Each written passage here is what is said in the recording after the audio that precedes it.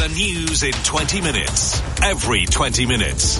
This is LBC News. Now, here's the thing. One Donald Trump Esquire reckons that the House committee is in itself committing treason.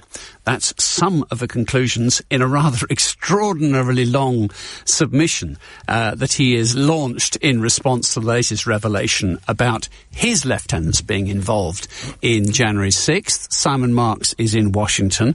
He doesn't write one word where he can write 10. Well, it's pretty extraordinary, Martin, because this presidential statement, and I'm not sure I've ever seen this before, even from Donald Trump, not only runs 12 pages, but it comes with footnotes, because at various points, President Trump in this statement once again makes entirely false claims about what he insists was fraud that took place during the 2020 presidential election, and he attempts to back those up with sources for the claims that he makes. But the broadside is aimed at what he describes as the unselect pseudo-committee. That is, of course, the House of Representatives Select Committee investigating the uprising by Donald Trump's conspiracy theory-believing supporters on January the 6th of last year that resulted in the deaths of at least 5 people and left 140 police officers wounded. He accuses them of treason.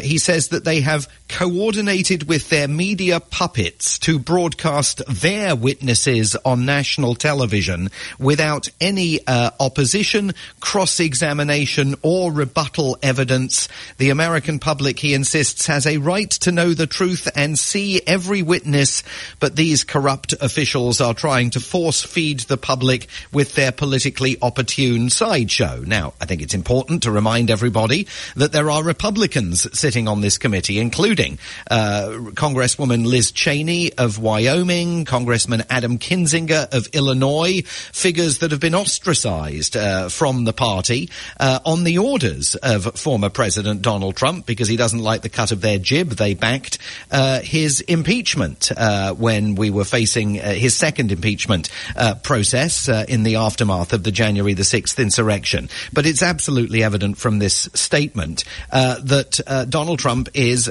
anxious about trying to control the narrative, given the amount of airtime that the Select Committee won last Thursday night when it did that primetime hearing. And yesterday, while they were not on air in primetime, they held a daytime session that was just as damaging to former President Donald Trump. Take a listen to what William Barr, the former Attorney General of the United States in the Trump administration, told the committee about what happened when he saw President Trump a day after he gave an interview to a reporter in which he said that he simply hadn't seen any evidence to support the claims of election fraud that the president was making. The president was as mad as I've ever seen him, and he was trying to control himself. And the president said, well, this is, killing me.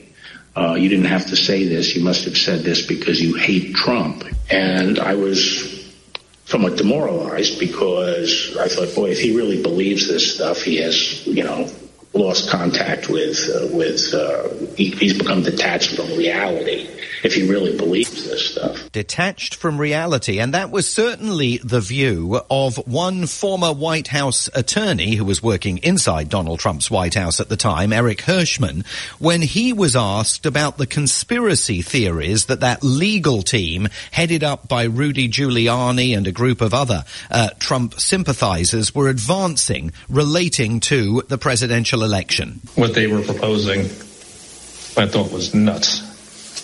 And the theory was also completely nuts, right? I mean, it was a combination of the Italians, the Germans. I mean, different things have been floating around as to who was involved. Remember Hugo Chavez and the Venezuelan. She has an affidavit from somebody who says they wrote a software in and something with the Philippines and just all over the radar.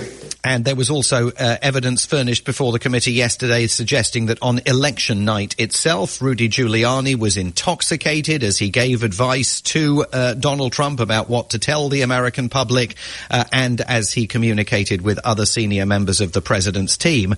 I mean, the big question in all of this is where is it heading? And there's a bit of confusion about that because last night, Congressman Benny Thompson, the Democrat who chairs the committee, told CNN that there are no no plans for a criminal referral to be made to the Department of Justice at the end of this process that could lead to Donald Trump's prosecution. But Congresswoman Cheney then attempted to correct the record and on Twitter insisted no decisions had yet been made about whether the committee would make a criminal referral or not. I mean, that's a big issue, because if they make a criminal referral, it will fall to the Attorney General of the United States to decide whether Donald Trump should be prosecuted. If they don't, and they just leave it hanging out there, they will, I think, be substantially diluting the opportunity for any kind of prosecution to be mounted. Okay, and just briefly, Simon, as we come to the end of our time together, you've got more shortages in the supermarkets of America. Yeah, absolutely. If you pick up America's front pages today, you will see that a shortage of tampons and other women's sanitary products is now being widely reported here. Again, a bit like the baby formula shortage, it's partly due to product recalls, but it's also due to the soaring cost and the growing difficulty that suppliers are having getting their hands on the raw materials to make them. I mean, this industry analysts are warning is going to intensify and worsen over the next couple of months. And coming off the back of that baby formula shortage, and we got word yesterday that another 9 plane loads of baby formula are being flown into the United States. Heaven knows what the carbon impact is of Operation Fly formula that the very green President Joe Biden has authorized. You know, there will, I think, be pressure on the Biden administration to start addressing this issue, which also has a political subtext, because if you look at the polling, the only area where Joe Biden remains particularly strong is with pockets of women voters in big American battleground states, and this could impact that dramatically. Simon Marks, broadcasting live from Washington, D.C.